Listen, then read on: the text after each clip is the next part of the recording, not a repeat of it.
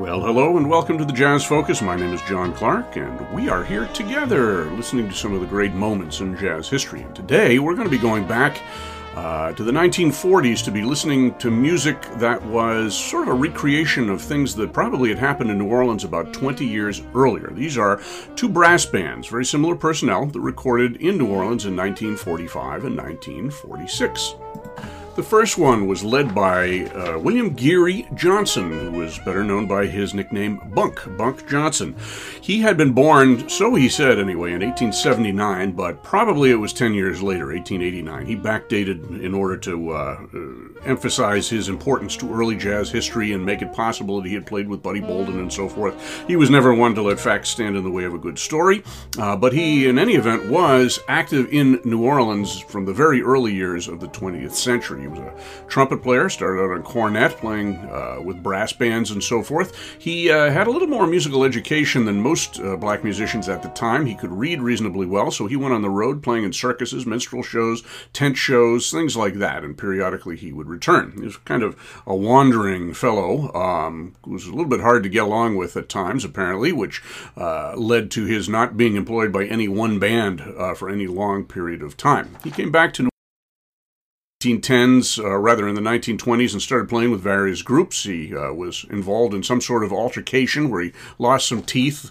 and had to stop playing. He was actually working in the cotton fields in New Iberia, Louisiana, when he was rediscovered by the first wave of jazz historians and journalists who came around in the late 1930s, Charles Edward Smith and other people. And they interviewed him for their book, Jazz Men. And Louis Armstrong heard that he was still around and sent regards and so forth, and Bunk Johnson kind of captured the imagination of the public that was just starting to get interested in jazz history. So with a collection taken up, he got a new horn and had his teeth fixed or replaced by Sidney Bechet's brother Leonard Bechet, and he was playing again by the very early 1940s in New Orleans. 1942, he started making some recordings with some other New Orleans musicians for American music before he came to New York in 1944 and started making recordings with people like Sidney Bechet, also his own group of New Orleans players that he was not that fond of, that he felt that they were sort of beneath him musically, and he may have been right, who knows.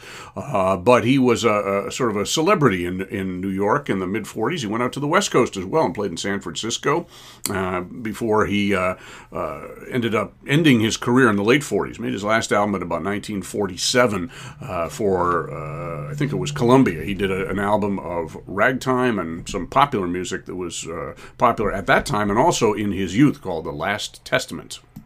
After a stroke, he ended up not being able to play, returned to New Orleans, and passed away in 1949. So these recordings we're going to hear right now were done for the American music label on May 18th of 1945, and they were done by a group called Bunk's Brass Band. And of course, the brass band tradition in New Orleans was very important, all in the early 1900s, 1910s, for funeral parades and so forth. And a lot of early jazz men got their start playing in those groups, playing the repertoire, the gospel tunes, the marches, the pop songs that were adaptable to marching and so forth.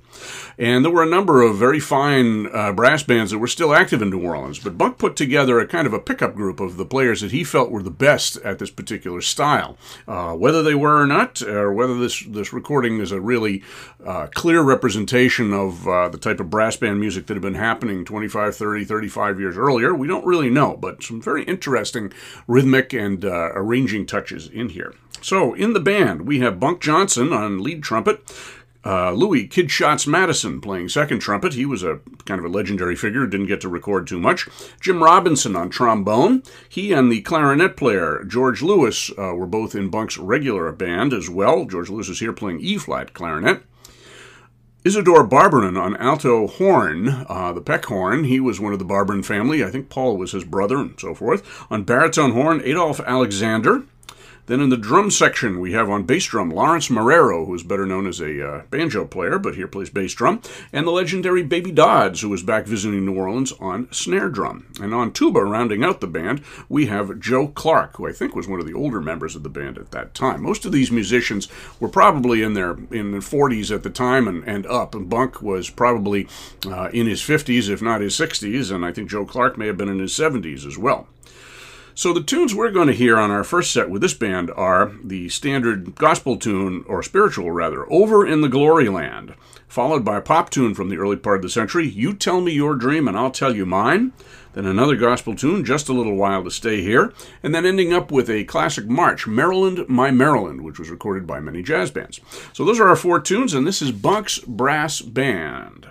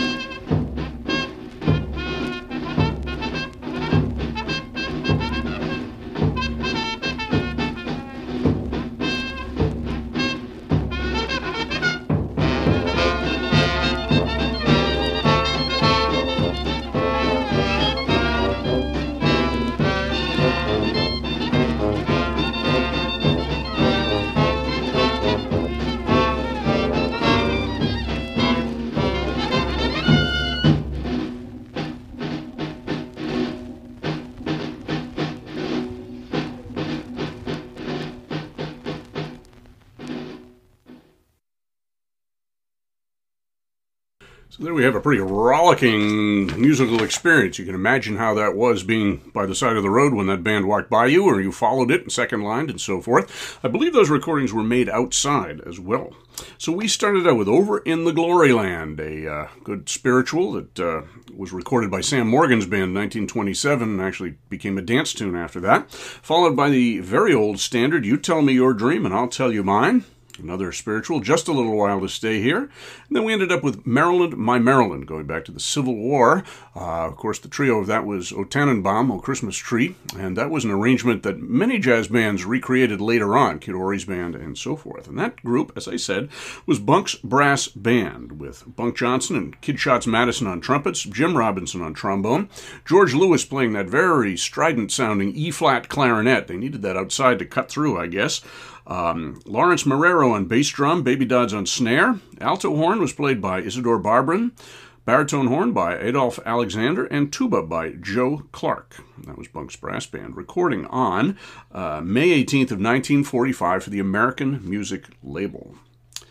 We're going to hear a little bit more of them in the next set, but we're going to start out the next set with a group called George Lewis and the Original Zenith Brass Band. Lewis was born in 1900, and he started playing clarinet early. He actually started on penny whistle, and he was influenced by Johnny Dodds, among others, when he was very young. He was a professional or semi-professional musician from his teen years on. He was not musically literate, as they say. He didn't read music, or at least didn't read it very well.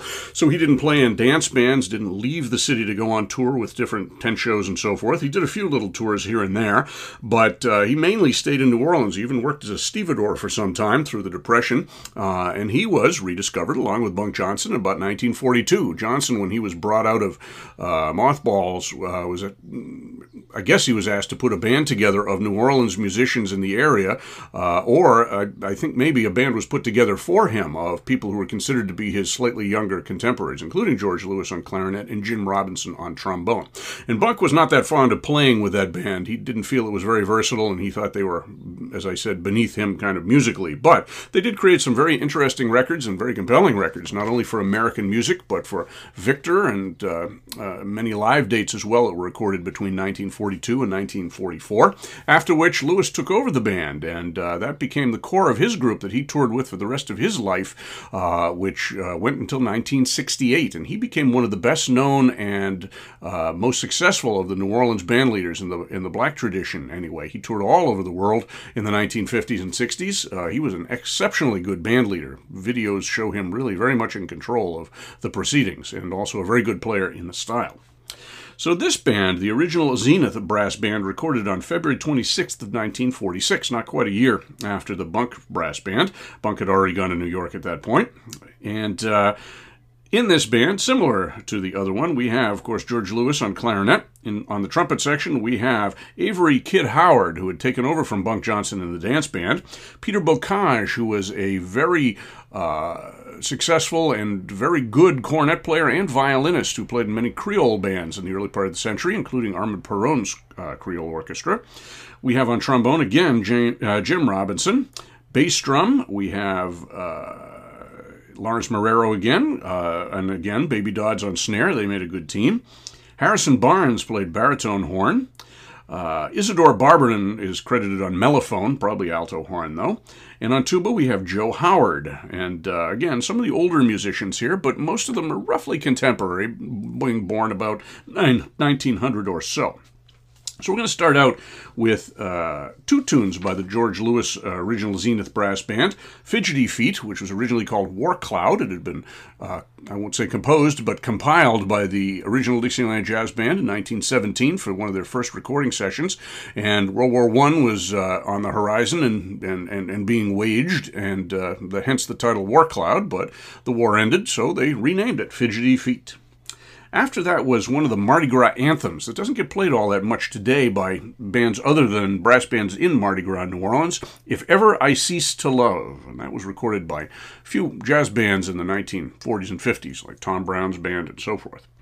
Then we're going to go back to Bunk's brass band and hear two spirituals and a blues. We're going to hear By and By, followed by the traditional funeral anthem, Oh Didn't He Ramble, which goes back to a tune called the Darby Ram, which was a British folk song, I think, going back to the early 1800s. Then we're going to end up with W.C. Handy's St. Louis Blues, which was one of the most popular tunes of the first half of the 20th century, and all these bands played it for dances and other things as well, apparently marches too.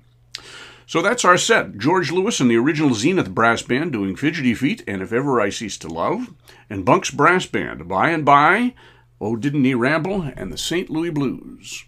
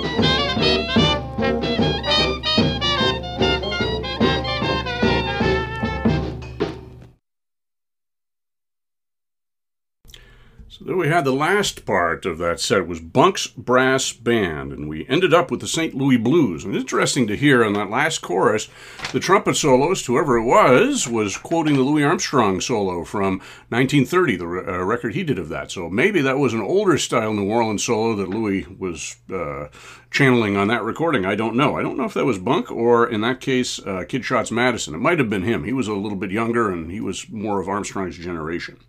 So before that, we heard Oh Didn't He Ramble and By, all three by Bunk's Brass Band, recorded in May of 1945 in New Orleans. All these recordings done in New Orleans. We started out with George Lewis with the original Zenith Brass Band doing Fidgety Feet and If Ever I Cease to Love. If Ever I Cease to Love also had, I guess it was an interpolation of the song Little Brown Jug, although maybe that was part of the melody of the tune. I don't know what the actual structure of that is, but it was prominent nonetheless, so interesting there. And very similar bands. With the George Lewis Band, we had George Lewis on clarinet, Baby Dodds on snare drum, Lawrence Marrero on bass drum, Jim Robinson on trombone, and on mellophone / alto horn, Isidore Barberin. So those were the members in common between the George Lewis Zenith Band and Bunk's Brass Band. With George Lewis on trumpets, we had Kid Howard and Peter Bocage, Joe Howard on tuba, and Harrison Barnes on baritone horn. On Bunk's Brass Band, in addition to that core group, we had Adolph Alexander on baritone horn and Joe Clark on tuba. I think I mentioned Lawrence Marrero on bass drum, along with Baby Dodds on snare drum as well. So some very good, not sophisticated, not subtle music, but music to parade down the street by, I guess, and some very bouncy rhythms that you can see how those developed into some of the early jazz things that we think of today. So we're going to do one more set. We're going to start out with one tune by Bunk's Brass Band and devote the rest to George Lewis and the original Zenith Band. The Bunk tune we're going to hear is the old hymn, Nearer My God to Thee, which supposedly was being played on the Titanic as the boat went down. Very straight rendition of this. In a New Orleans funeral, when the body came out, you would hear a hymn played very straight like this before the band went into more of a rhythmic type of thing. Actually, if the body was being laid to rest, it would play a hymn like this. And then 3 clips on the on the snare drum, and off they would go into some jazz pieces. And we're going to hear George Lewis up the tempo and up the heat on 4 tunes. The Bugle Boy March, which was originally called The American Soldier. Then Salutation March, which was a tune that Lewis recorded with his dance band later on. Tain't Nobody's Business If I Do, which is a tune that went through several iterations. You can hear some of the melody that was sung by some of the singers in the 1920s, including Bessie Smith. And then we're going to end up with Shake It and Break It. So that's our last set. Nearer My God to Thee, Bunk's Brass Band, followed by George Lewis and his original Zenith Brass Band. Bugle Boy March, Salutation March, Tain't Nobody's Business If I Do, and Shake It and Break It.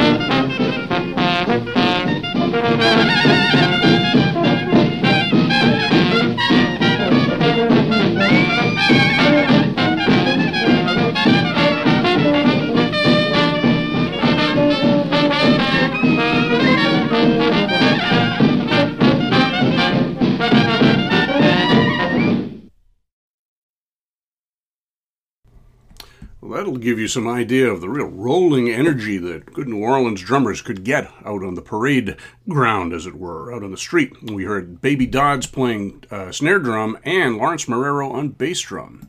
So as I mentioned, we started with Nearer My God to Thee, a fairly straight rendition of an old anthem, an old hymn from the Protestant tradition, and that would have been played at the graveside as the body was being committed, and then the band would up the tempo and play some much more jazzy and spirited music on the way back from the cemetery. And we started out that section with George Lewis and his original Zenith band, brass band, playing the Bugle Boy March, followed by the Salutation March, then that interesting Tain't Nobody's Business If I Do, a lot of breaks and stop time in there, and then ended it up with Shake It and Break It, which is better known by its actual title, which was The Weary Blues, composed by Artie Matthews in the 1910s. It was kind of a ragtime tune with many different strains, but the New Orleans bands called it Shake It and Break It and occasionally added a vocal to it. We heard some great Avery Howard lead trumpet in there, playing very much in the style of Louis Armstrong. We can imagine that might have been what Louis sounded like in his very early days before he left New Orleans. So I hope you've enjoyed this program. These are the New Orleans brass bands, George Lewis and the original Zenith brass band, and Bunk Johnson, Bunk and his brass band. And these were both recorded, both sessions, in New Orleans, in Bunk's case, 1945, and in George Lewis's case, 1946. I know the Bunk session was done outside. I think the George Lewis one might have been as well. It's kind of hard to get that many people into a small enclosed space. So, this is the Jazz Focus, and if you're liking what you hear, or one of the other 300 or so podcasts we have on our station right now, feel free to support us. We'd love to have some more members of the family. You can hit that button for one-time sponsorship or sustaining membership, whatever you like, but make a habit of coming back. We are really exploring a lot of different corners and crevasses of jazz recorded history here. So, thank you very much. My name is John Clark, and I'll see you on the other side.